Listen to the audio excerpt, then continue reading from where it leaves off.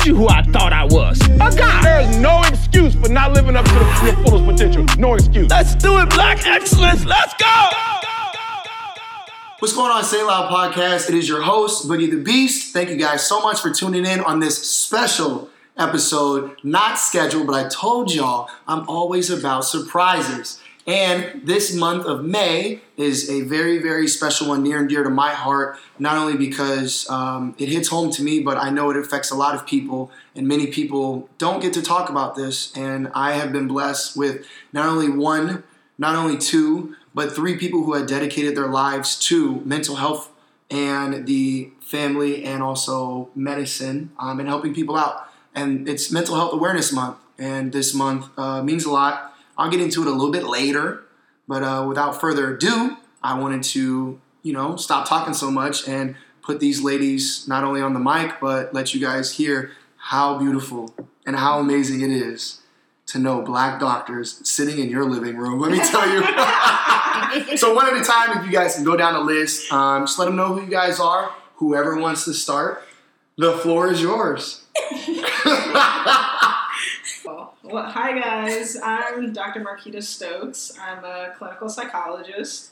I'm originally from Philadelphia and did my undergrad at Penn State University, but got my master's and my doctorate at Northwestern University in Chicago. And I specialize in adolescent and young adult therapy, and it's my passion to work with young, urban, at-risk youth and young adults who are figuring out their lives and maybe have come across some barriers and want to get to the other side of optimizing their true potential and gifts. That's my passion. Come on now. Come on now. Follow through. Follow up.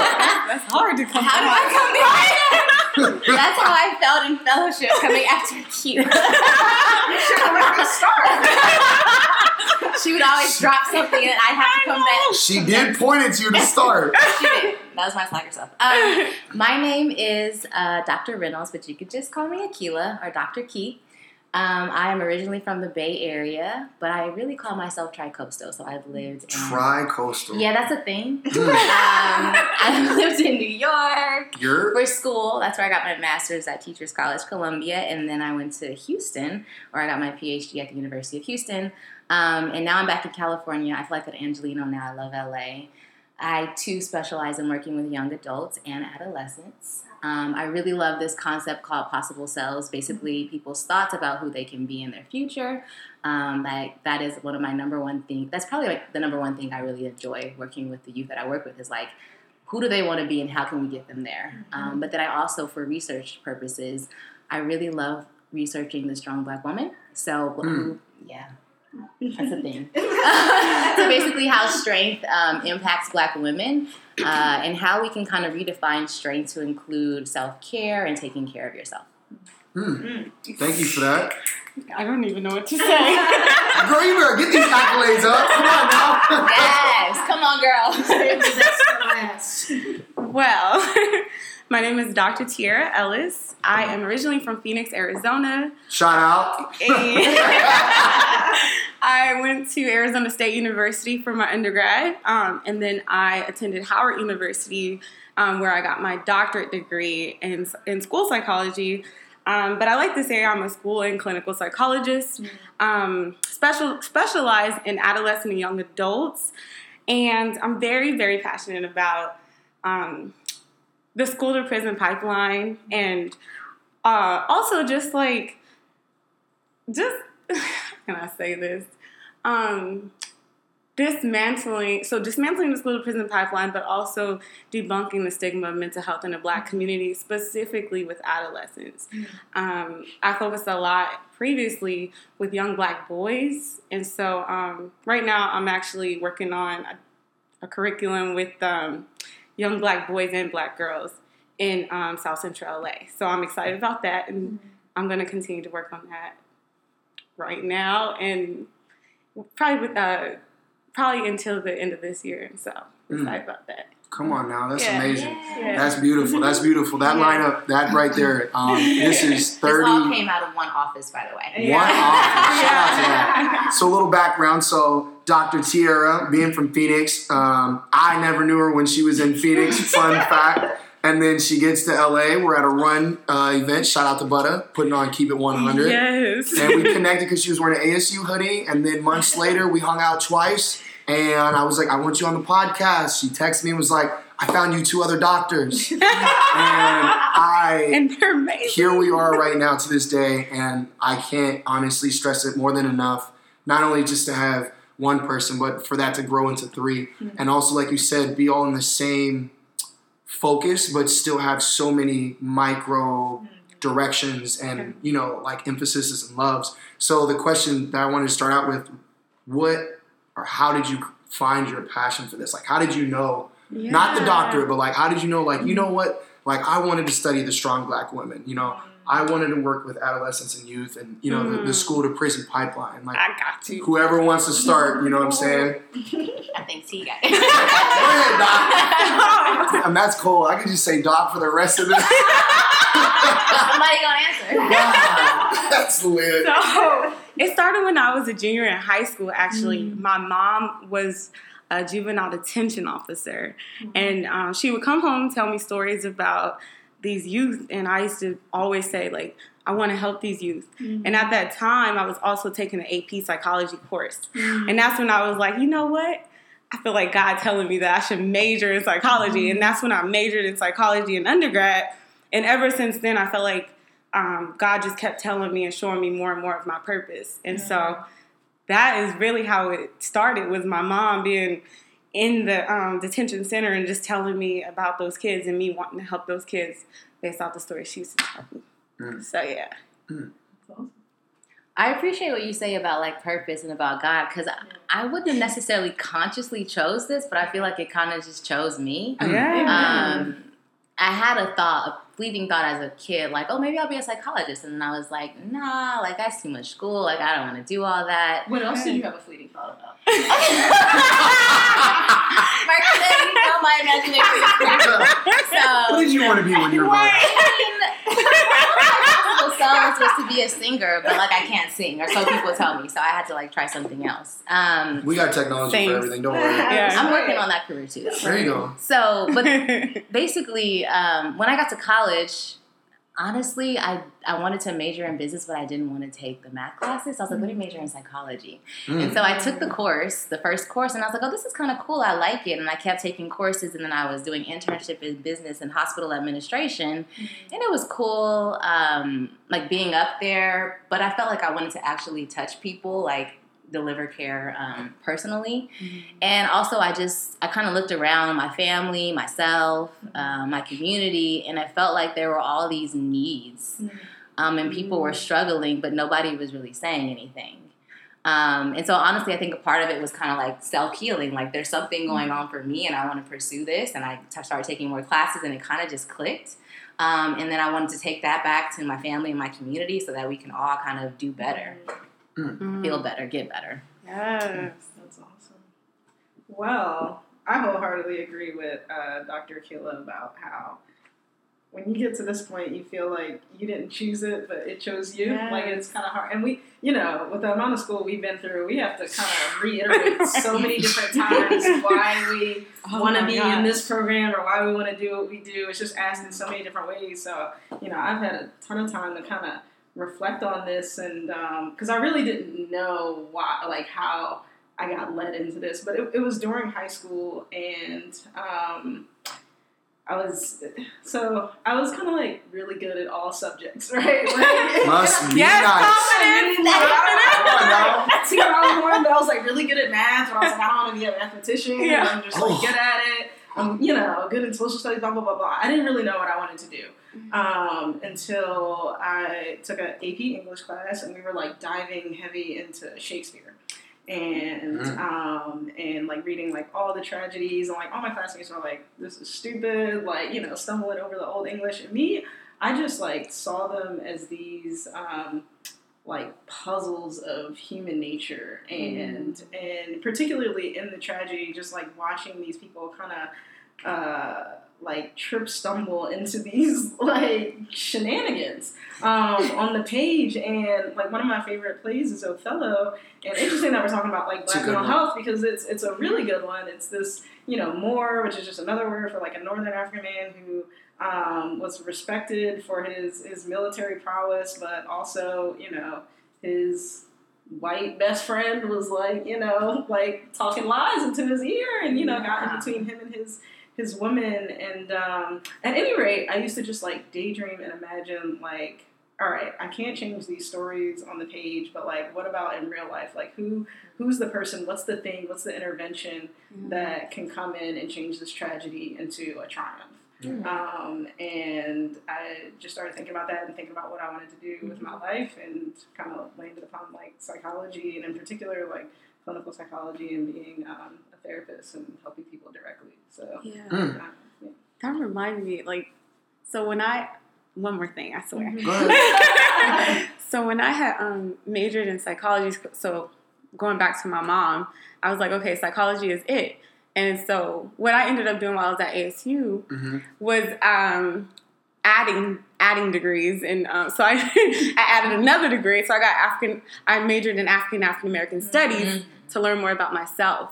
And just like, where do I come from? Like, you don't learn about where you come from in school, or just, so it was just like, as I learned so much about the basic things of the basic historical facts of what Black people have been through and all of that, that coupled with psychology is really how it just all came together. I minored in dance, and that's just how I stay sane. But like that is really like that extra like degree really brought me to like where I was like, okay, I want to help all people, but I definitely need to start with mine, So yeah, that reminded me of that.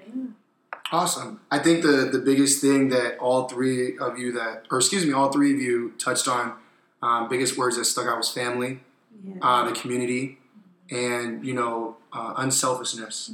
Every one of you was willing to not only sacrifice the years of time in school, but look past what you wanted to do because it was unselfish to help others. So the question I wanted to ask to go off of that is, when it was, now that you're in the profession, and you're past the hardest parts and all that stuff, when you look back now, like, now obviously it was worth it, but like, how does it feel?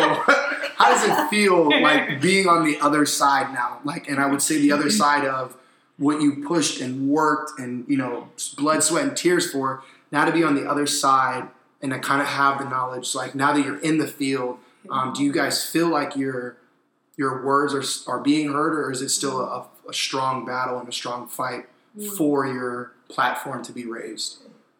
Speaking on psychology, clinical psychology, getting in these curriculums, helping out these pipelines with different community centers and events and stuff. Right.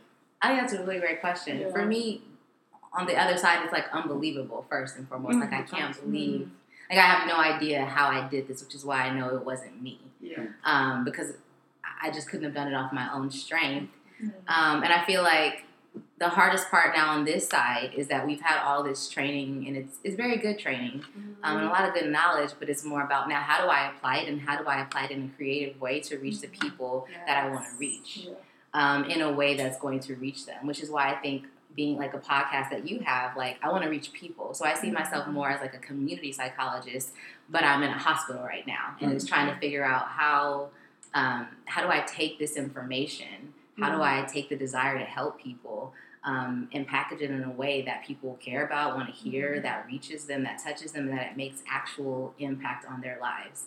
And for me, it's not just like the 50-minute therapy session. So it's about being creative and getting out there. And so that's kind of the stage that I'm at right now. I feel like it's a great time to be a psychologist. I think there is still a lot of stigma around mental health, whether we're talking about specifically in the Black community or just in general. But then I also think we're particularly in an age where a lot of stigmatized areas are getting a lot more attention and a lot more promotion, and mental health is one of those, and a lot of different areas that didn't utilize it before, whether that be in our communities, in schools, in professional athletics. It's been a big thing recently. And so I feel like it's, again, like a blessing in God's timing that I'm on this other side of all this training at a point where it's kind of, it's booming. And Akilah spoke about being a community psychologist in a hospital. I'm kind of navigating, coming from a hospital and a lot of hospital-based training to being out in the community and starting my own private practice. It's called Whole and Well Psychological Services, shameless plug. Come on now, plug. Hey, come on now, get these plugs out. We got more than enough time at the end of that. Y'all are not leaving without people knowing how to contact you. But yeah, so I think, and I'll say this about the gaining your doctorate, your terminal degree, that you have this freedom on this side of it, being an expert in your field to do whatever it is that you want. And I think I've had to get over that mental barrier of not going the path that, was like laid aside for me or that people may have wanted me to go into, but really like identifying what is it that I want to do. But that's just not, I've also learned that that's just not with school too. Like whatever you want to do, whether it takes an immense amount of hours of training in school or an immense amount of hours of an apprenticeship or a mentor or just kind of doing your own thing, like do it yourself, there's always going to be a need for perseverance and putting in the work and the time and studying. And so whatever it is that you want to do, I'm just here to say on the other side, it's that much better. Thank you.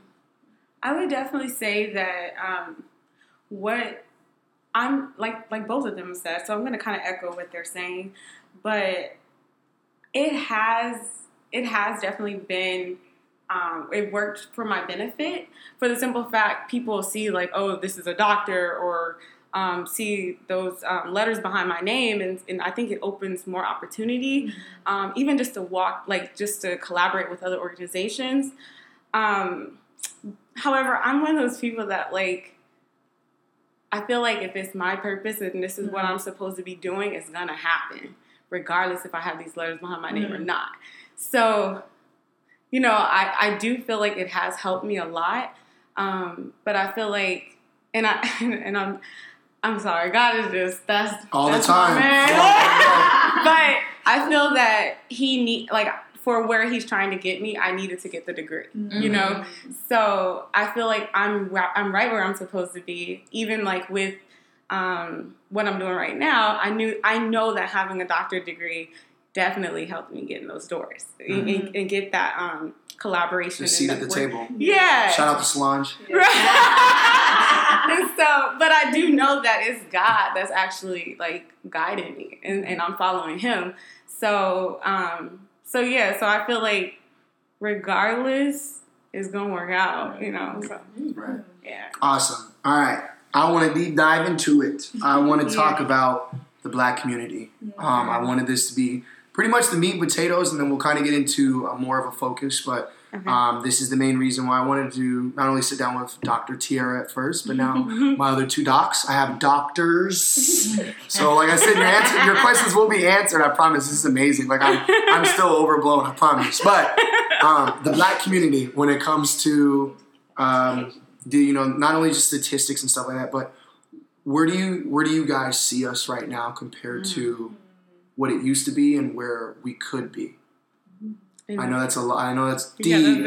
Sorry, but I guess when you say the stigmas and like what we primarily deal with, even in your guys' focuses of each, because I think you guys all, like you said, have your own details. So like, where do you see the Black woman in the Black community? What is she struggling with right now? What is she dealing with? Kind of the school to prison pipeline, like you were saying. Like, what are we dealing with that? And then also with adolescents and going into the communities. We deal with a lot of stereotypes where we don't like to come talk to docs. Yeah. Black people don't talk to docs. We take a nap. You know what I'm saying? And sometimes a nap is what you need. That is true. You heard it first. But kind of just touch on that. Like, where do you guys see it now? Like, with the research, being Black, being in the hospitals, being out in the community, in the streets, and also having each other. Like, where do we stand right now? Not everybody's got an answer, but it's okay. I guess I can start with stats though. So just to give you some numbers. Come on now. So 13.2% of the U.S. population identifies as Black or African American.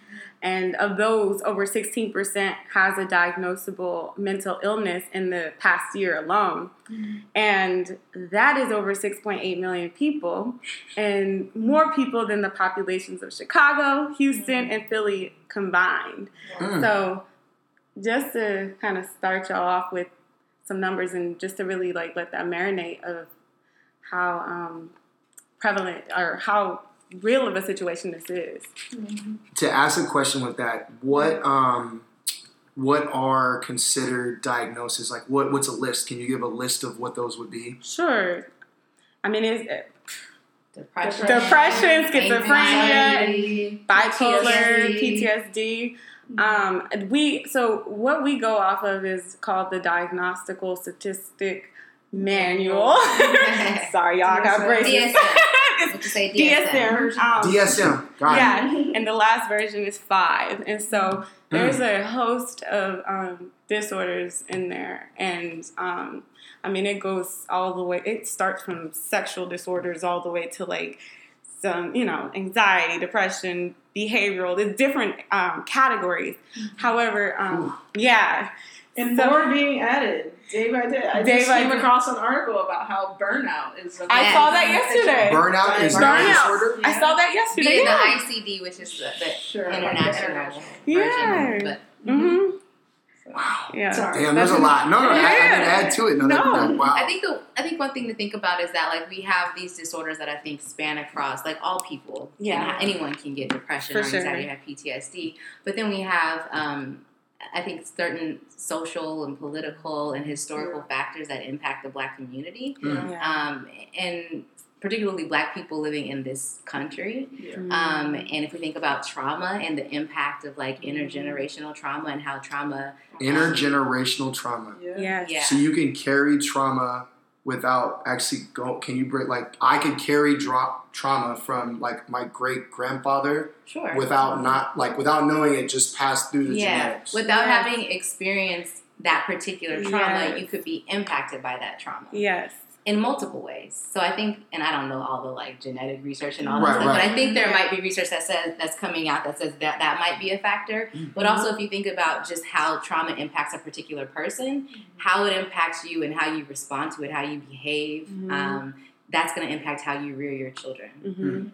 And that's going to impact how they rear their children. Gotcha. So I think like the impact of trauma is I don't think we've truly thought about just how big that is. Yeah. And that we don't always see it as trauma either. Right. Absolutely. Did you have anything to add or not? I was just going to add to your question about intergenerational trauma. There definitely is a genetic component, but it's also just like socio-political, right? Like the ideas of the things that are traumatizing Black people, whether we're talking about slavery or oppression or violence or anything like that, that the personal and the societal kind of recall of that has effects for generations to come, and they bear fruit, right? They grow into kind of different, bigger issues that are compounded that leave, scholars and researchers to like explain what exactly is going on and build maps and infographics. So there's not just like a genetic, but there's a familial component and then like a societal, cultural component too. And I guess to add to that, the familial component, like I was talking with my students today about how your parent can have like a mental illness, and then they are just rearing, like they're raising you how their parent raised them, and they're just like not realizing that their parent may have had a mental illness, and it's just like, it's just like this generational thing, and you think, well, my mom did it to me, I'm going to do it to you, but your mom also probably should have got help because your mom is doing stuff to you that you probably shouldn't have experienced, and that's going to affect you. That's traumatizing. Some of those things are traumatizing, but it's been normalized in ways, Right. And so, so I know that is something that I see as a big issue for sure. when speaking about even the school systems and kind of talking about, we in America, we go through a very European American curriculum, learning different things. When you go to public schools in the inner city, you're not taught certain things. And then, you kind of got going off with basically what your emphasis is with the school to prison pipeline, very, however long you wanted to go into it, but very cleft note. What exactly is that pipeline for people who don't They what see it, but they don't know it. Yeah. I don't know what it means. That's why I'm asking. Okay, no, it's okay. So the school to prison pipeline pretty much is like it's a disproportionate rate of Black youth who are in that track. And I got corrected today. I should probably call it the jail to prison track. One of my students actually corrected me. And so what it is, and I guess that's a less stigmatizing way to say it, but the thing is that I see it as so there's about 86% of white teachers in America. And and with this disproportionate rate, right, I believe, and based off my research I've done, there's this cultural barrier that exists between Black students and white teachers. So how I'm talking right now in my hands, using its emotive expression, and some Black girls talk with their neck, and it could be a physical threat. And then we have these zero tolerance. Yeah. So it's regardless of what you say or what you do, teachers may perceive you being a physical threat or threatening them. And so going back to the school to jail to prison track, once you are in the system or kicked out, suspended, expelled, you're more than likely to be incarcerated at some point in your life. And it's when kids are kicked out and they're on the streets and they're not in school, they're more than likely to get into things that they should not be doing. You know what I mean? So it just gives them more opportunity to harm themselves and to get in the system. So pretty much that's what it is that it starts in the school where they get kicked out, and when they're kicked out and suspended, that's when they're doing things they shouldn't be doing and likely to get incarcerated at some point. And my graduate research was actually on juvenile detainees in Cook County, called the Northwestern Juvenile Project. And so I just wanted where's to Cook add, County? Chicago. Okay, Chicago. And so I just wanted to add on to what Tiara said. Once you are kind of identified as a youth as being, expelled or kicked out of school and experience any sort of incarceration or diversion, you are now on police's radar. You are now in the system.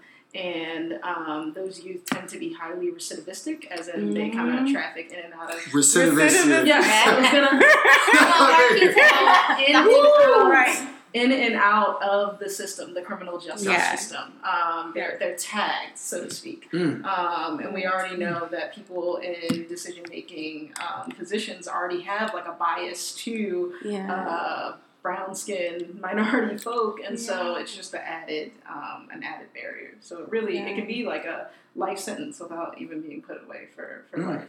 Yeah, the recidivism, I think she explained it, but it's just when you go into the system, you're more than likely, it's a high percentage of you to enter it again, even if you were to get out. And so, very high rate.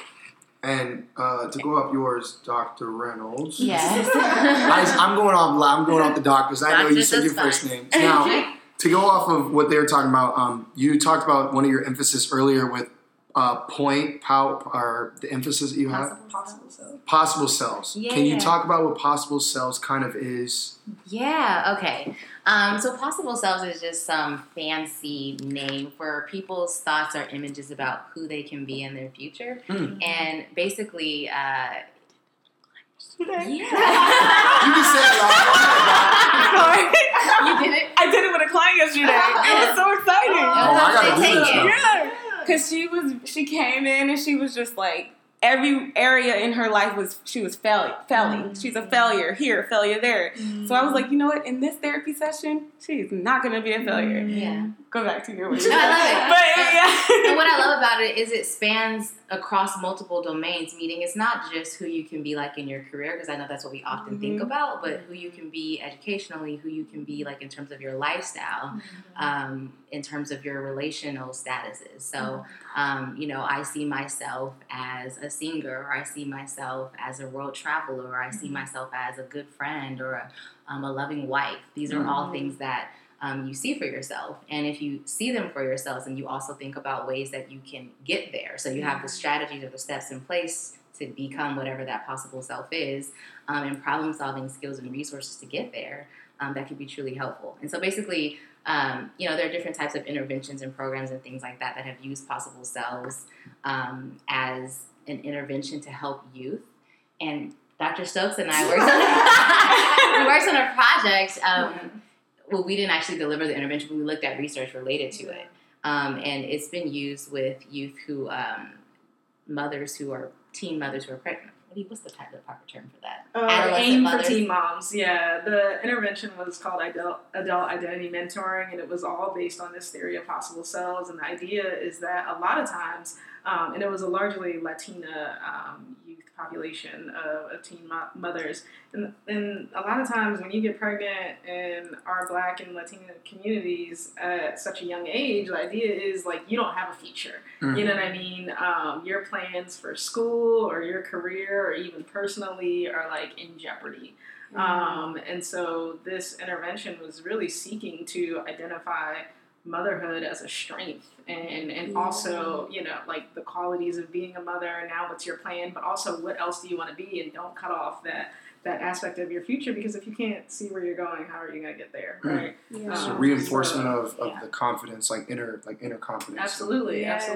So across different populations, whether it's been in middle schools, high schools, college, teen moms, youth who are experiencing homelessness, we've seen that it's had positive impact on their well-being. I think in one study it was depression, another study was academic grades. It was I think their connection to the school. So we're seeing positive impacts on multiple areas of their lives. Right. And just with depression, when they have like hopelessness.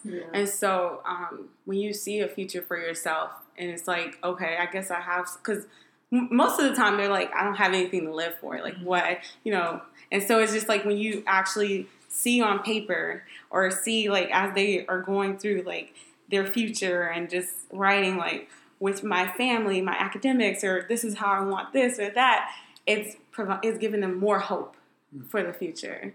I saw that yesterday. It was beautiful. I'm proud of that session. I think in terms of mental health, people like depression or think about like suicidality, like hope and hopelessness, like those, like that's super important. And so like hopelessness is a really strong risk factor for these things. So if you can instill hope in someone, like your money, you're good. You are tuned into the Say It Loud podcast. Say it loud. Say it loud. It's funny, it's deep. Say it loud. And you're going to leave more wise than you were when you got there. And we are back, Say It Loud podcast. Once again, it is your host, Boogie the Beast. It is mental health awareness. I am sitting down. Let me see if I can do this right.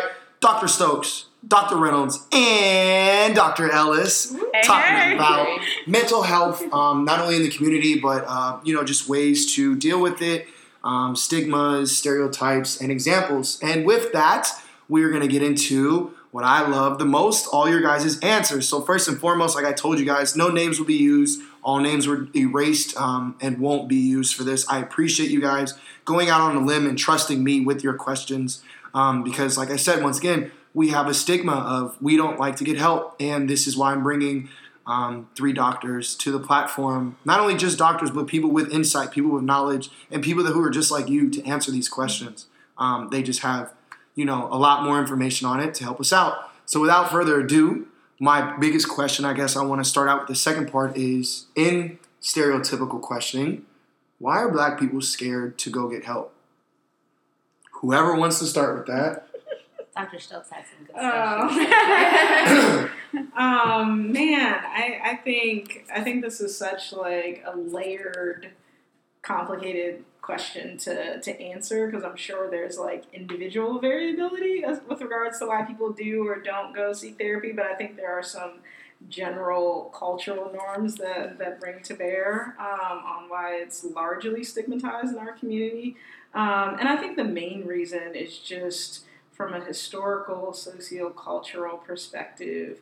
I think Black people are untrusting of major institutions in our society, one of them being medicine and the hospital and mental health, and that is for good and valid reasons. There have been a lot of indiscretions and discrimination and really just crimes committed against Black people. Whenever you have positions of power and vulnerable people, it just leaves them open to being kind of taken advantage of. And so I think even if people haven't experienced that directly, it's a part of the tapestry and the fabric of who we are as a black community.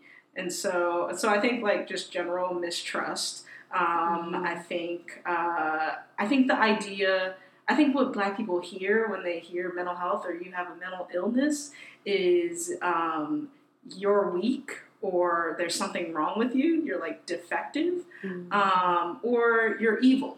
I know there's like a lot of like overlaps, but I know like spirituality is a big component too, that mental illness is like identified with being off spiritually or being demon possessed or what have you, and hence the solution has for a long time been to pray it away, or or to have somebody lay hands on you. And I think there's a place for that. I think there's a place for all different aspects of health, right? Physical health, spiritual health, mental health, emotional health.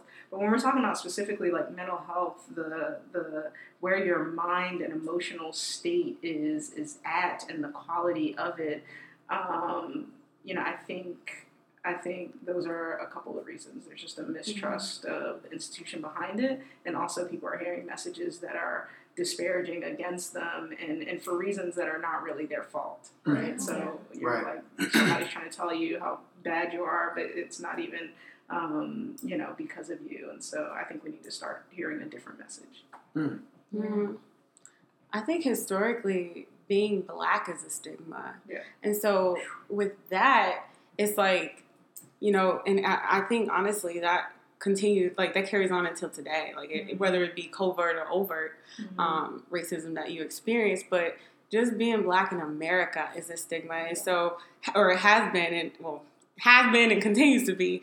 And I think that just the addition of another like label or being labeled of something like Dr. Stokes said, like as weak or a defect or something of that nature, it just continues to like perpetuate those ideas of you being considered less than, and so then the mainstream society, and so.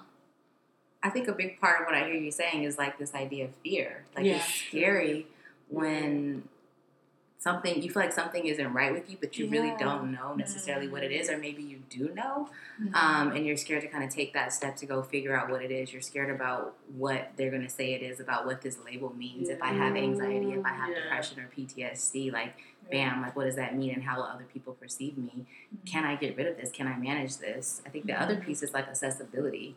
Where do people even go to get treatment, and where do they go to get treatment that is culturally, that connects to their culture, and that they can trust? Since there's this idea of cultural mistrust, which to some degree is pretty healthy. Like it's healthy to be mistrusting of systems in America if you are a Black person, because historically speaking and currently, they haven't been good to you. So that's normal. How do you access mental health services that are reliable, trustworthy, that can help you, and that also where you have people that look like you and understand your experience and can provide you with treatment that takes into account all of who you are, not just anxiety, but like what does anxiety look like for you as a Black person, as a Black woman, as a trans person, all these different social identities, they all impact how you present. And so I think we have to get these messages out to people, and we also have to offer them services that are relevant.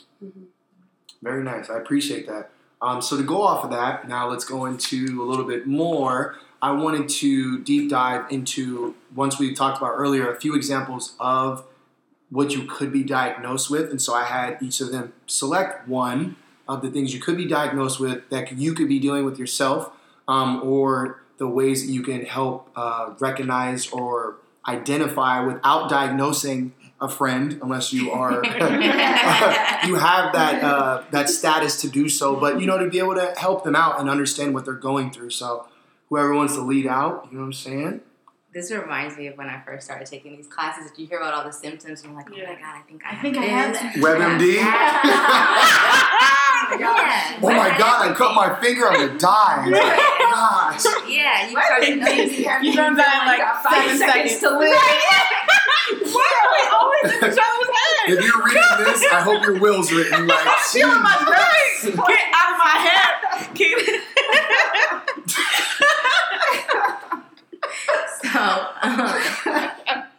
Sorry, we be having our You're good. This is a family thing. I'm just laughing with her in the office. I guess I'll do one that I know very well, which is anxiety.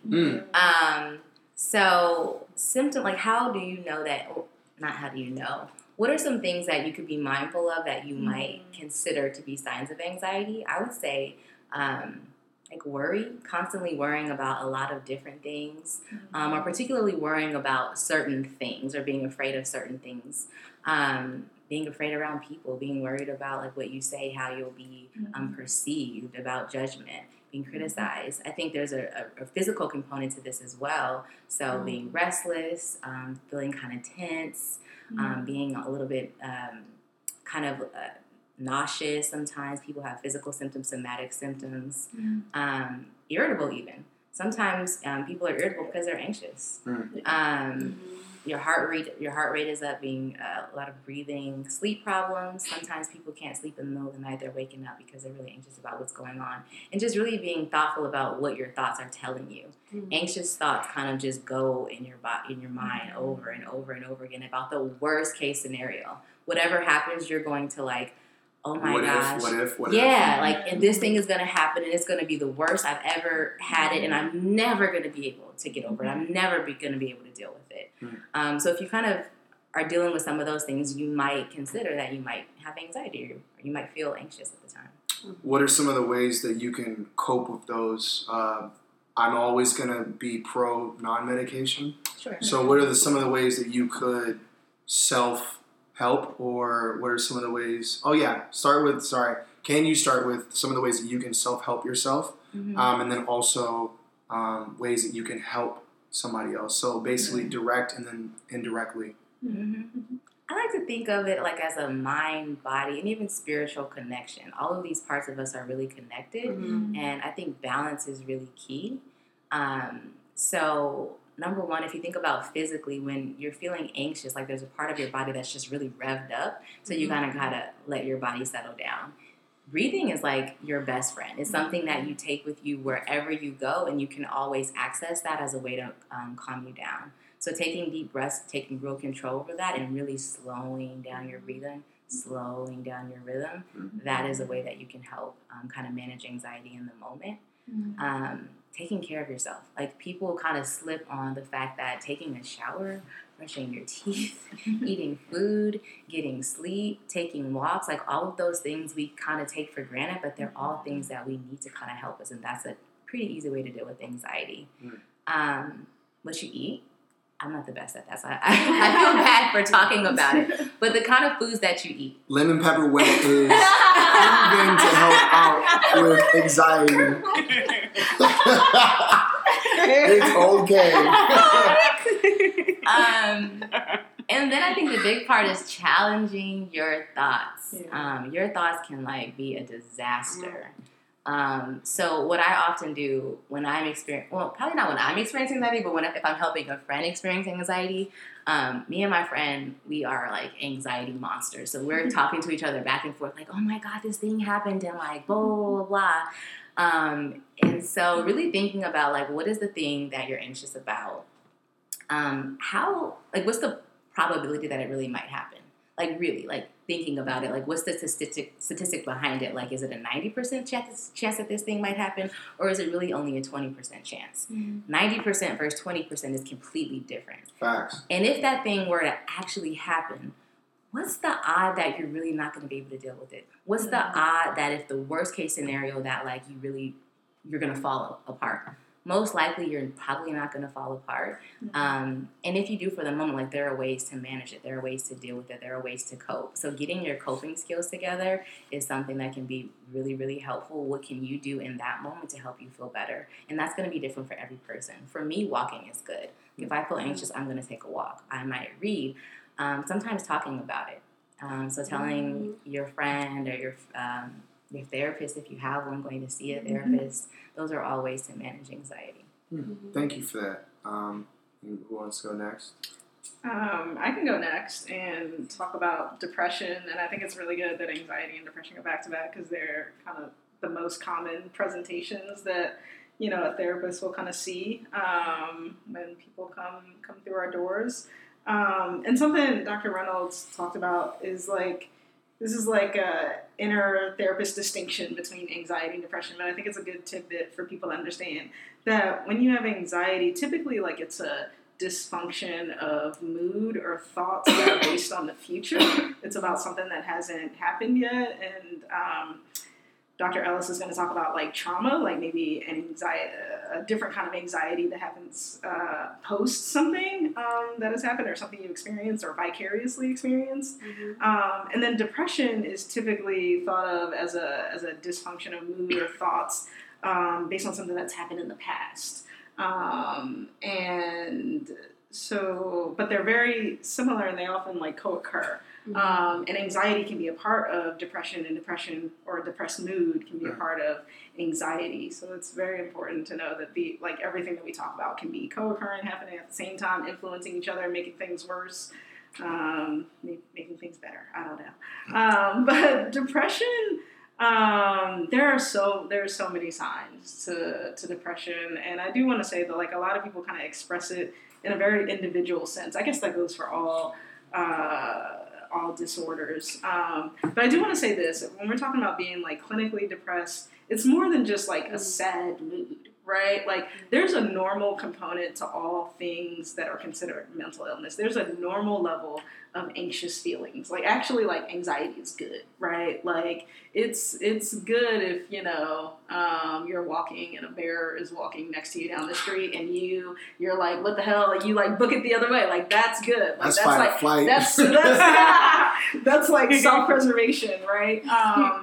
And then, emotions just aren't bad. So there are times that you're going to feel sad or you're grieving or something, and it's totally normal. And so I know, like, as mental illness hits, like, more mainstream, like, people use these terms a lot, like, I'm depressed or I'm anxious. And it may just be that you're just going through a period of very normal sadness. When we're talking about depression, we're talking about, like, a confluence of symptoms that is attacking your mood, your cognitive abilities, your body, eating habits, right? So just to kind of run through, yes, you're going to have, like, for more days than not, this, like, low, sad, depressed mood, or just this general kind of discontentment. One hallmark of depression is a hopelessness about the future or guilt that's maybe valid or not valid or not substantiated, but you feel it.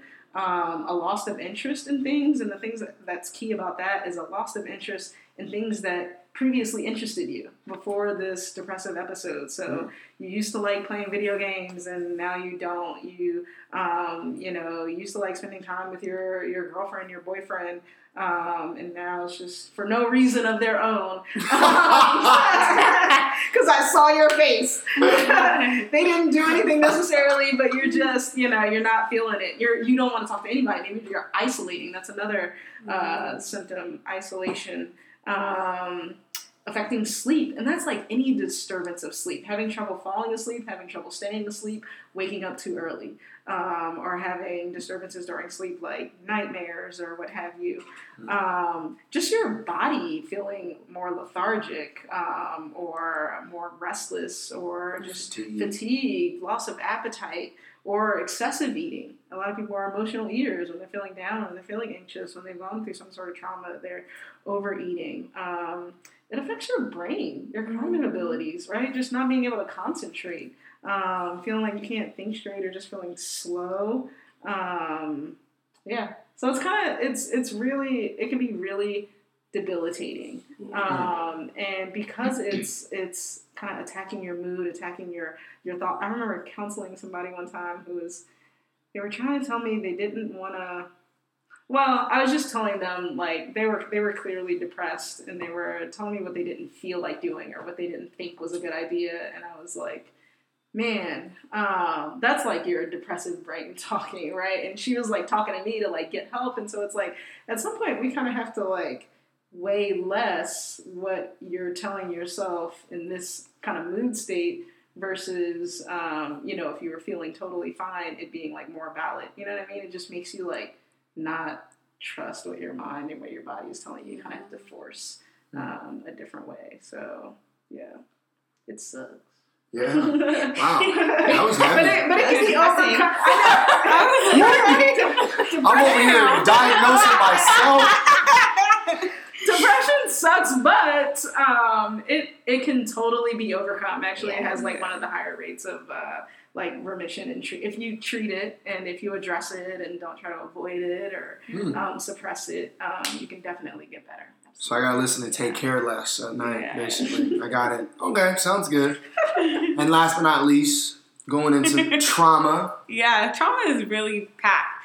But I feel like I'm gonna echo a lot, and just to kind of say what or add to what Dr.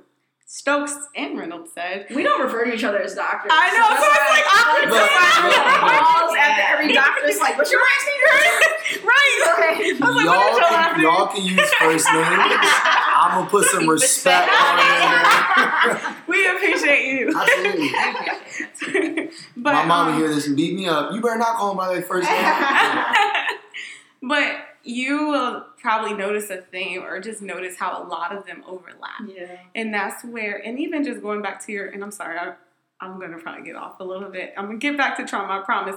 But that's where a lot of Black people actually get misdiagnosed because of that. And this is actually a good segue into trauma, because trauma can look like a lot of different things. Mm-hmm. Trauma can, somebody may be hypervigilant, and somebody with anxiety may also be hypervigilant, and sometimes they do co-occur, you know, and so, or even just with depression, just irritable and having just like restlessness, and so some of these symptoms do like they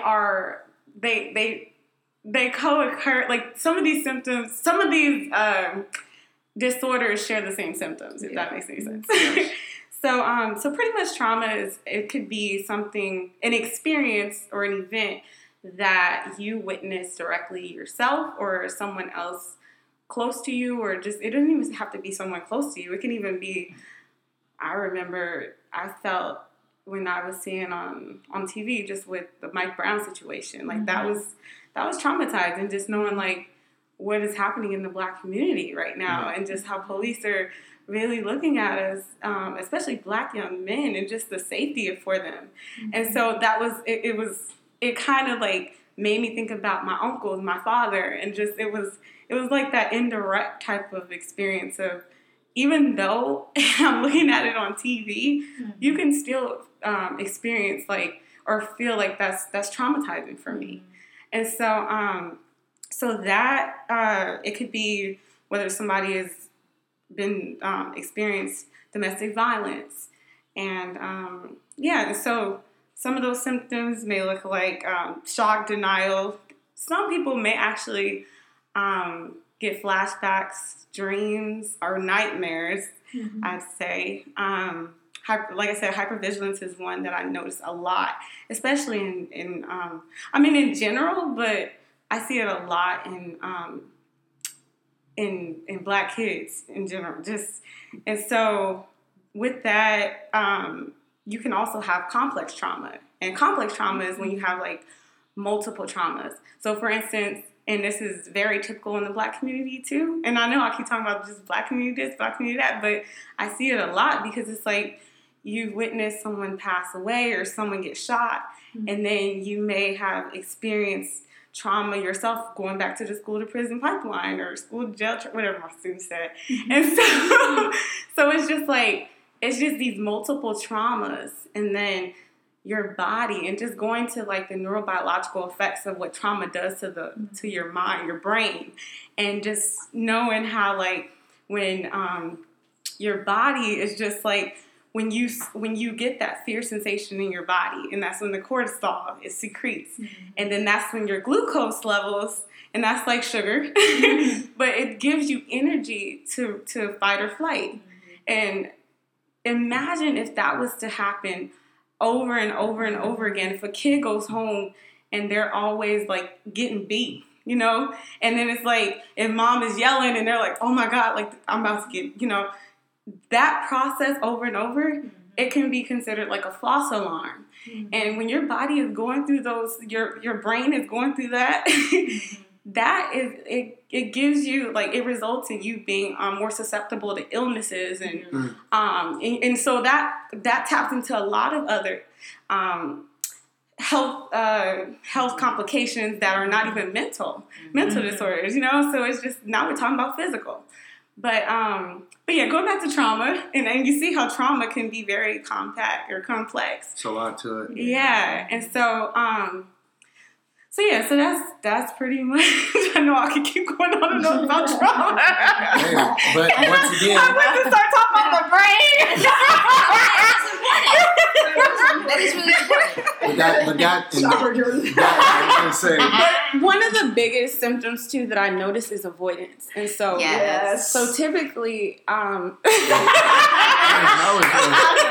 a Sanders sister trio right there. From goofy to serious, like I feel that.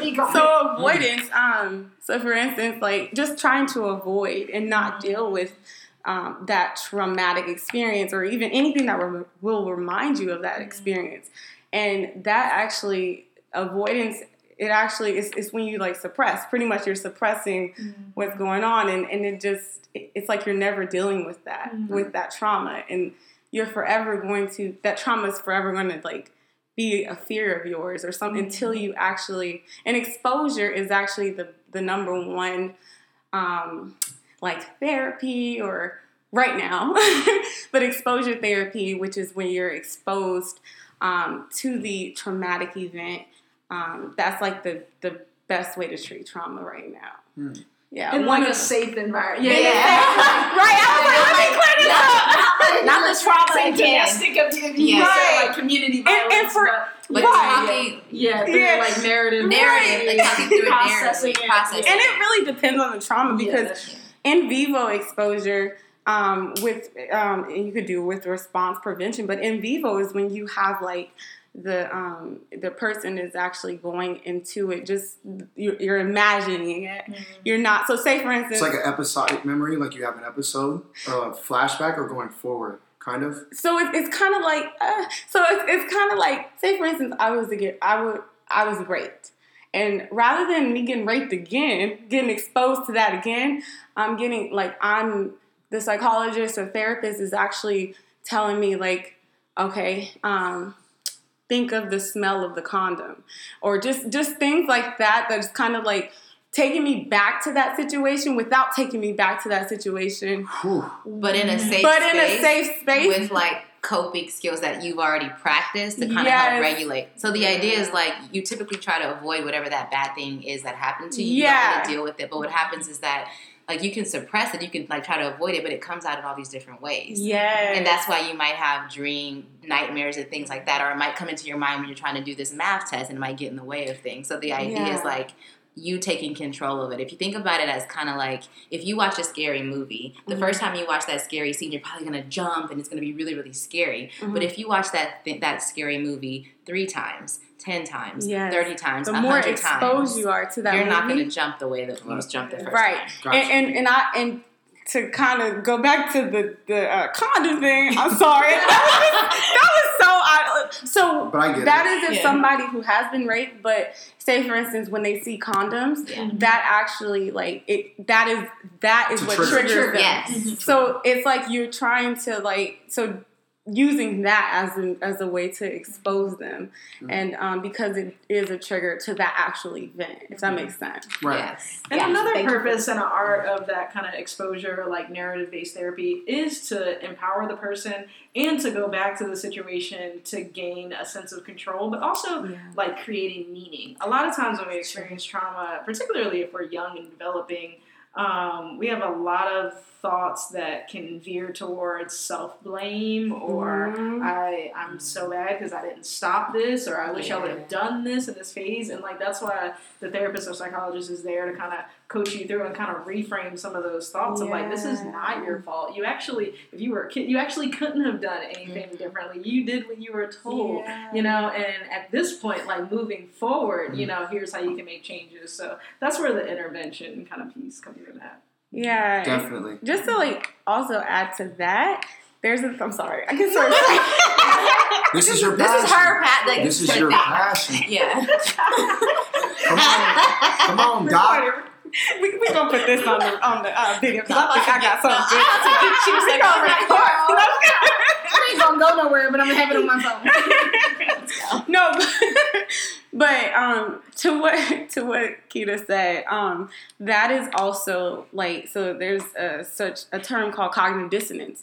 And Festinger, in 1957, he coined that term. And pretty much what cognitive dissonance is when you have like conflicting thoughts. And so it's like, say for instance, someone was to get raped, and it's like, okay, it's not my fault, but then it's like you can't really, you're still trying to tackle with, but why did it happen to me?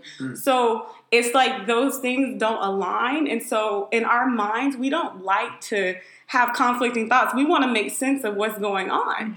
So what we do is it's easier for us to blame it on ourselves because we don't understand why that happened to me. And so that's when there's that self-blame, which is one of the symptoms.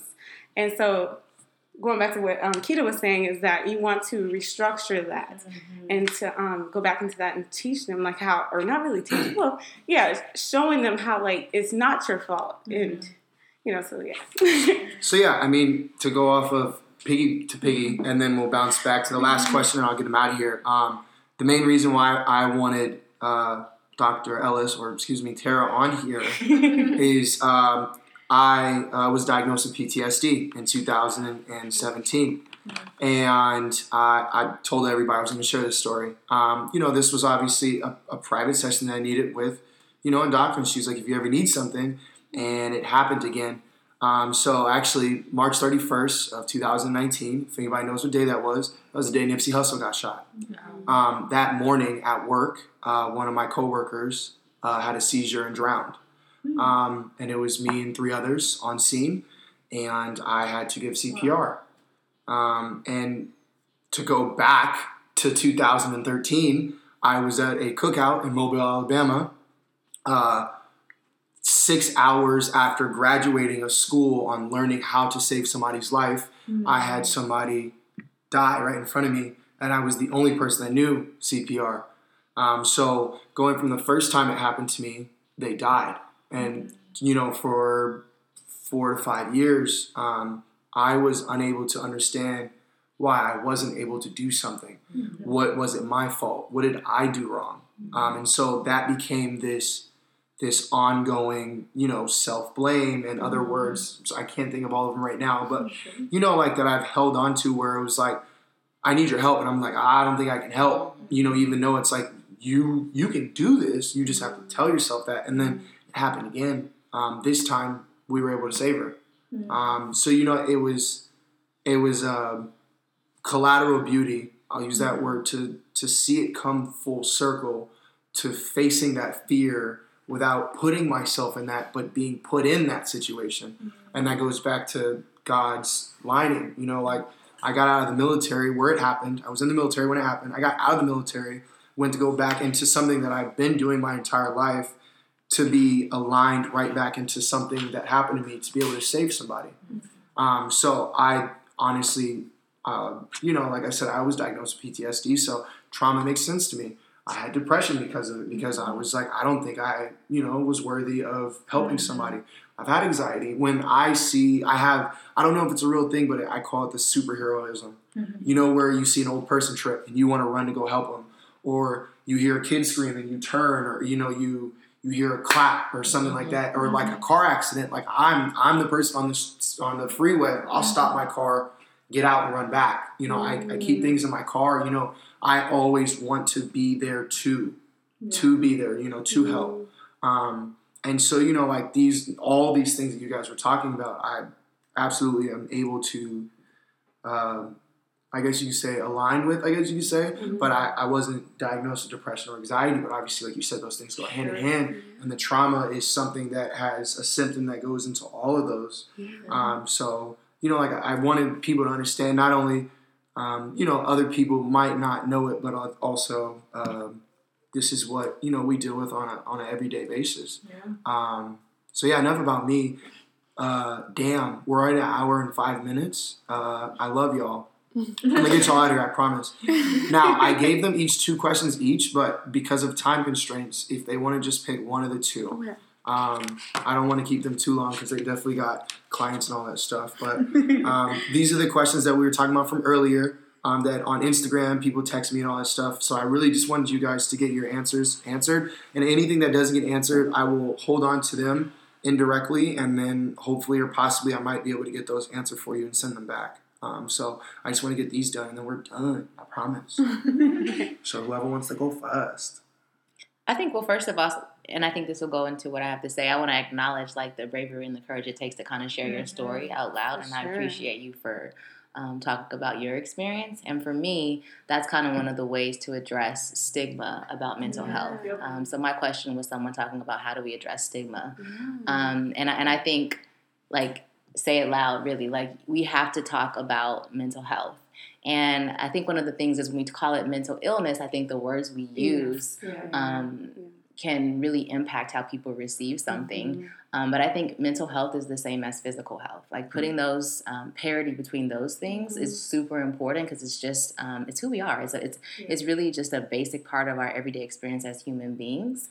So recognizing that we have to take care of ourselves physically and mentally the same way.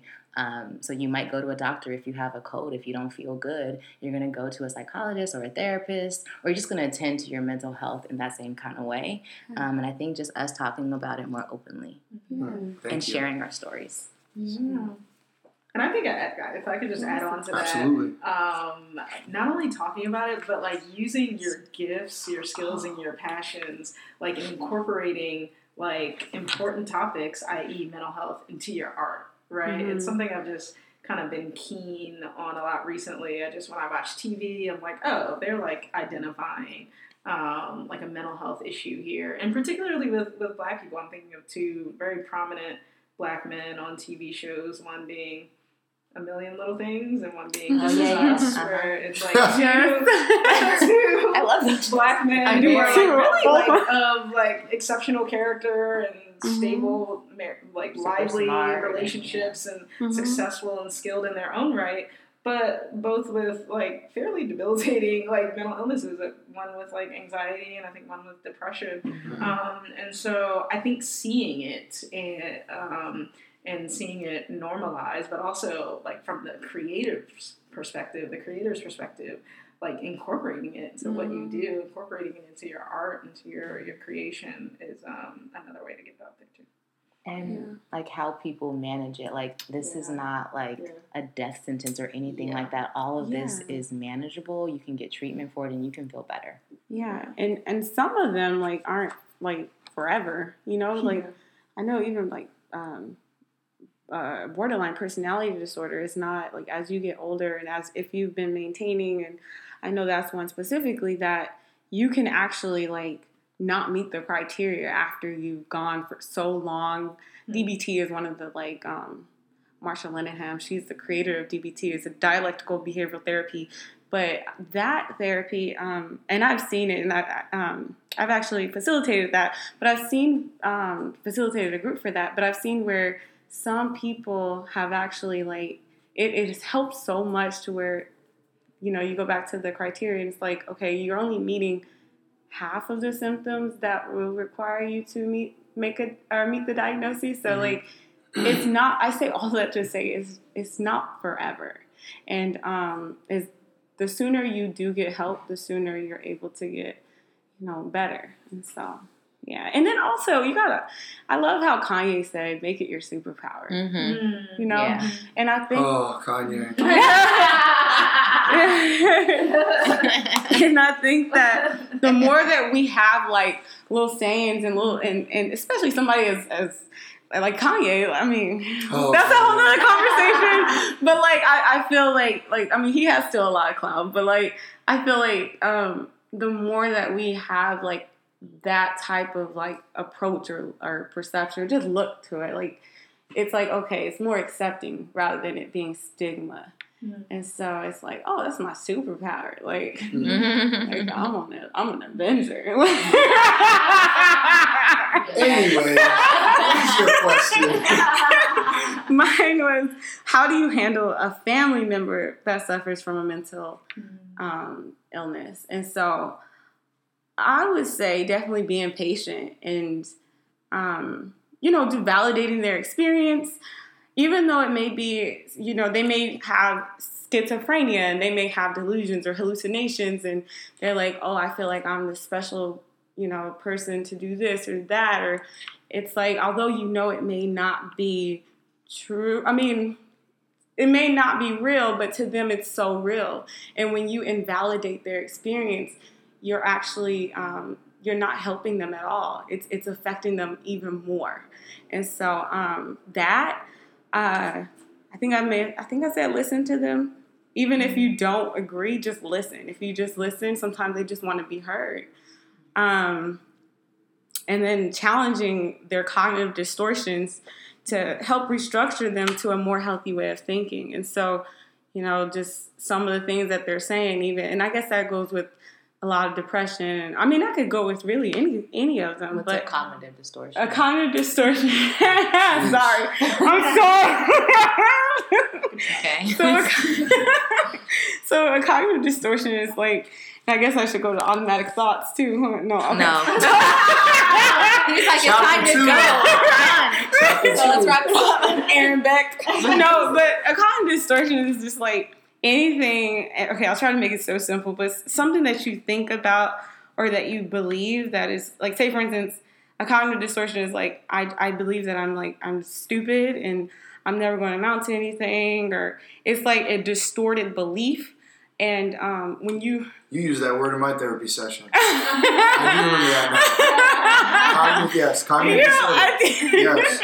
My cognitive disorder was I will never be able to help somebody. Yes. That was mine. I remember that. Yep. I just remember that. Sorry.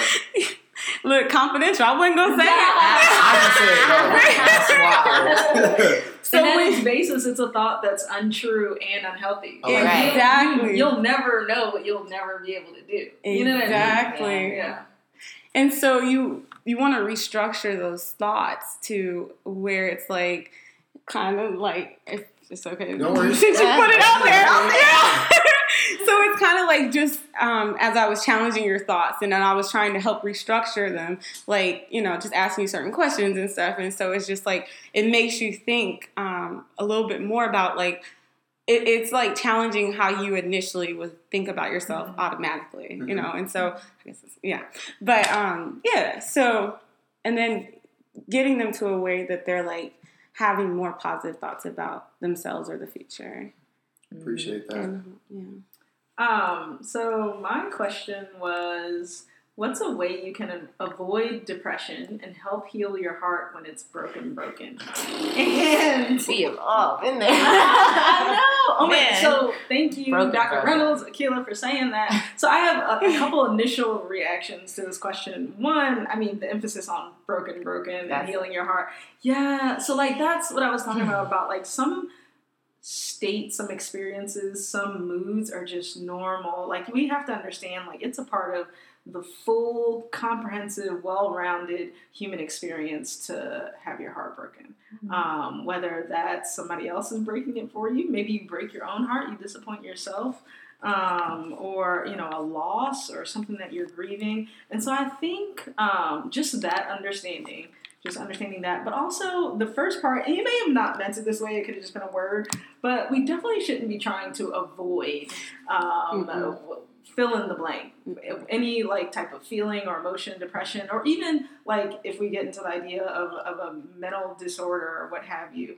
We can talk about prevention of like the development of those things, but if you just meant like depression as a mood state, that whole idea, and I think Tiara talked about the idea of suppression and avoidance, that whole idea of trying to avoid something is not only unhelpful and unhealthy, but it's actually going to exacerbate whatever it is you're trying to avoid.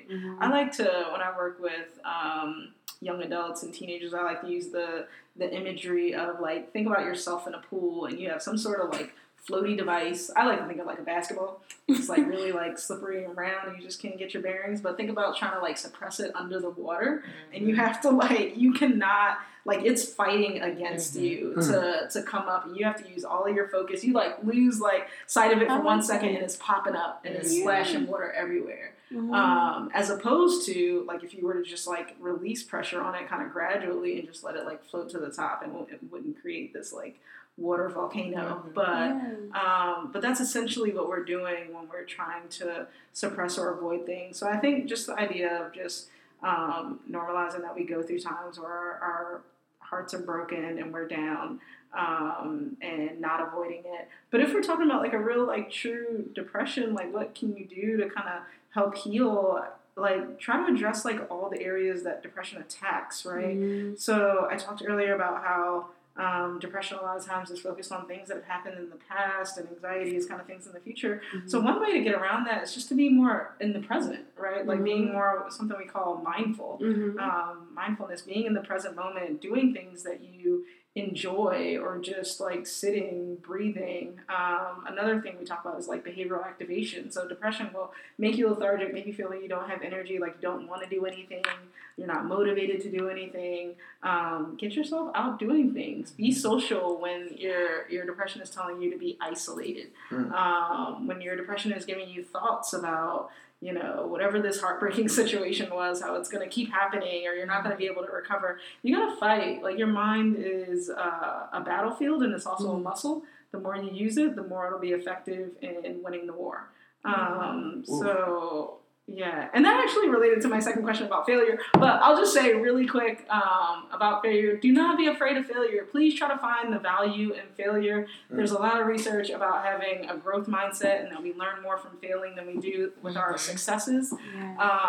And so, like Carol Dweck is a really good researcher to look up.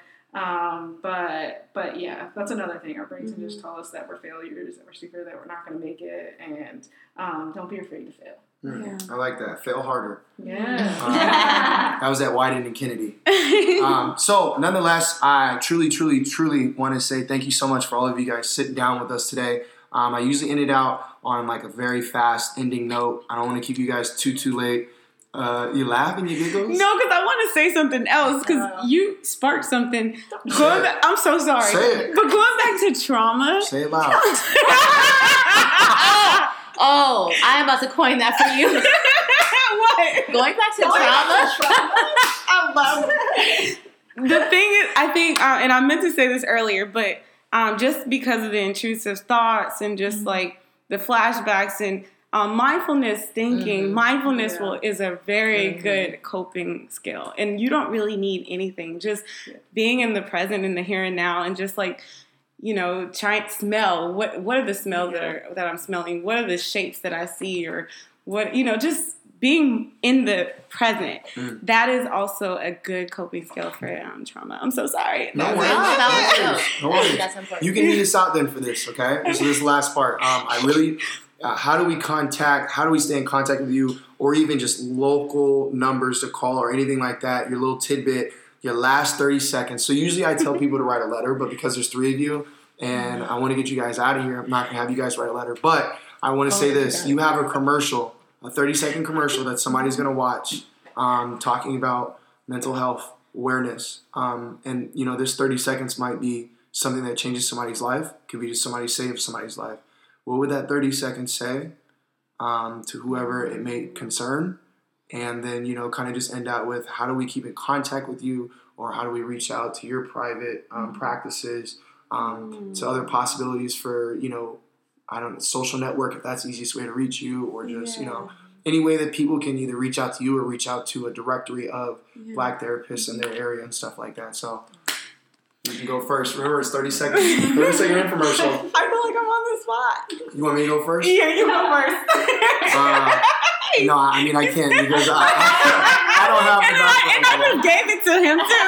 I was like, take it. Okay, you said a 30-second commercial. 30-second infomercial. Somebody's going to hear this, and it could save somebody to whom it may concern. Oh, man. Okay. I don't know if I can fit that in 30 seconds. Y'all know I talk too much. Okay. Under a minute. Y'all want to go? I'm a thinker. I think too much. I think I'm too... Oh, my God. Marquita. I can go. This is keto, y'all.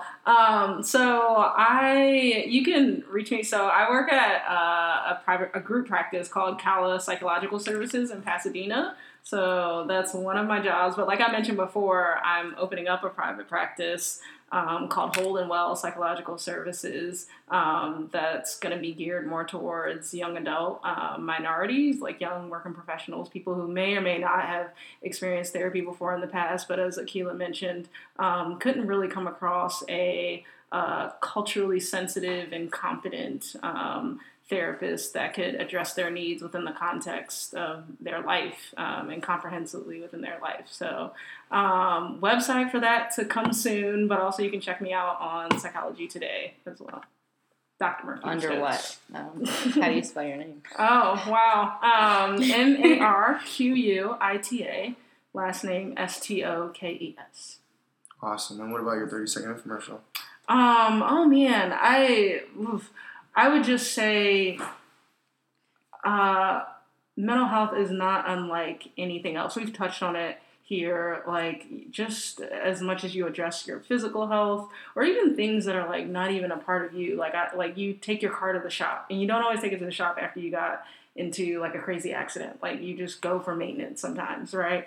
And so I would submit to you that your inner world, your mental, emotional health is the foundation of who you are. That's actually the reason for the title of my practice, that to the degree that you are whole in all domains of your life is to the degree that you're going to feel well and feel successful in those domains. And so I think just fight the stigma that's around it, fight the lies that tell you that it makes you less than or weaker.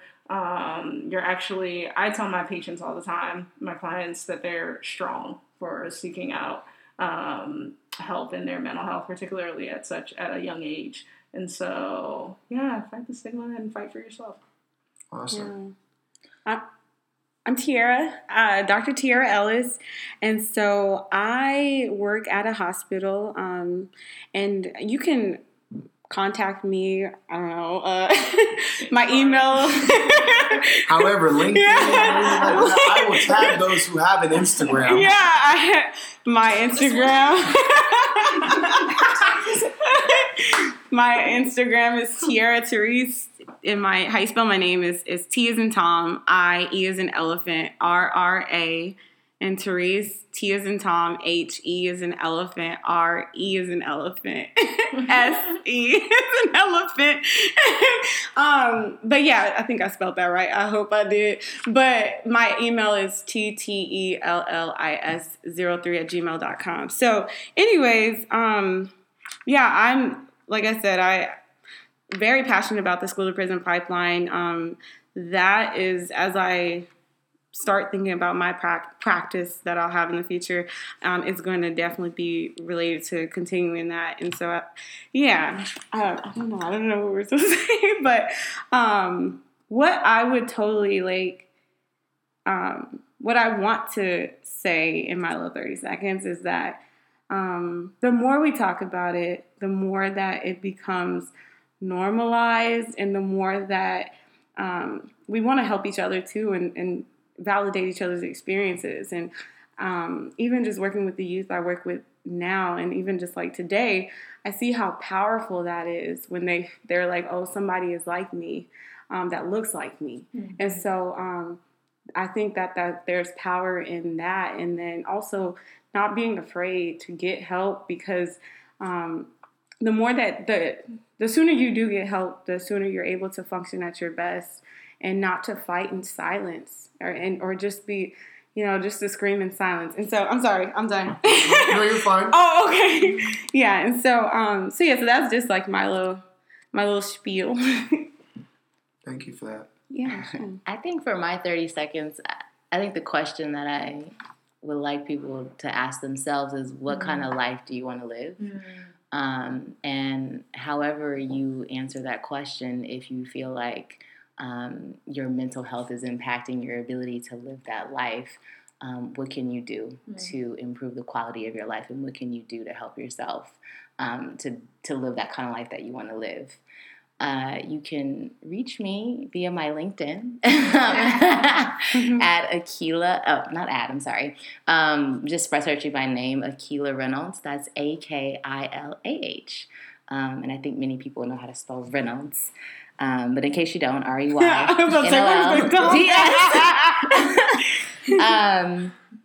And I think that's it. Yeah. If you're looking for resources, I think that's what you asked. Yeah, just any directory name, numbers, and all that stuff. I think if you're looking for like a therapist, a good place to go to is Psychology Today. And wherever you're at, you can look for a therapist there. Yeah. And there are some apps, I can't think of them off the top of my head, but there are some apps, like if you're looking for a specific, like, I want a Black therapist in this area. And that's terrible. I just mentioned that because I can't think of the app name. But there are apps that exist. Therapy for Black girls. There it is. Yeah. That's a good resource if you're looking for a therapist who's also Black. Yeah. Awesome. Amazing.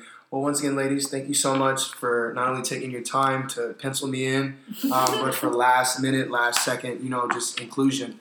And like you said, and like how we'll end this is to continue to upkeep, just like you would your physical, continue to upkeep, everything and keep the conversation going. So hopefully this isn't the last time we talk. I don't know how much the retaining fees are, so you know what I'm saying? But, we'll get with them sooner or later. But until the next time, thank you so much for tuning in to Say It Loud Podcast. Once again, it is your host, Boogie the Beast. Until next time, I always say stay Black and stay woke, but I want to also say keep your mind healthy. Till next time.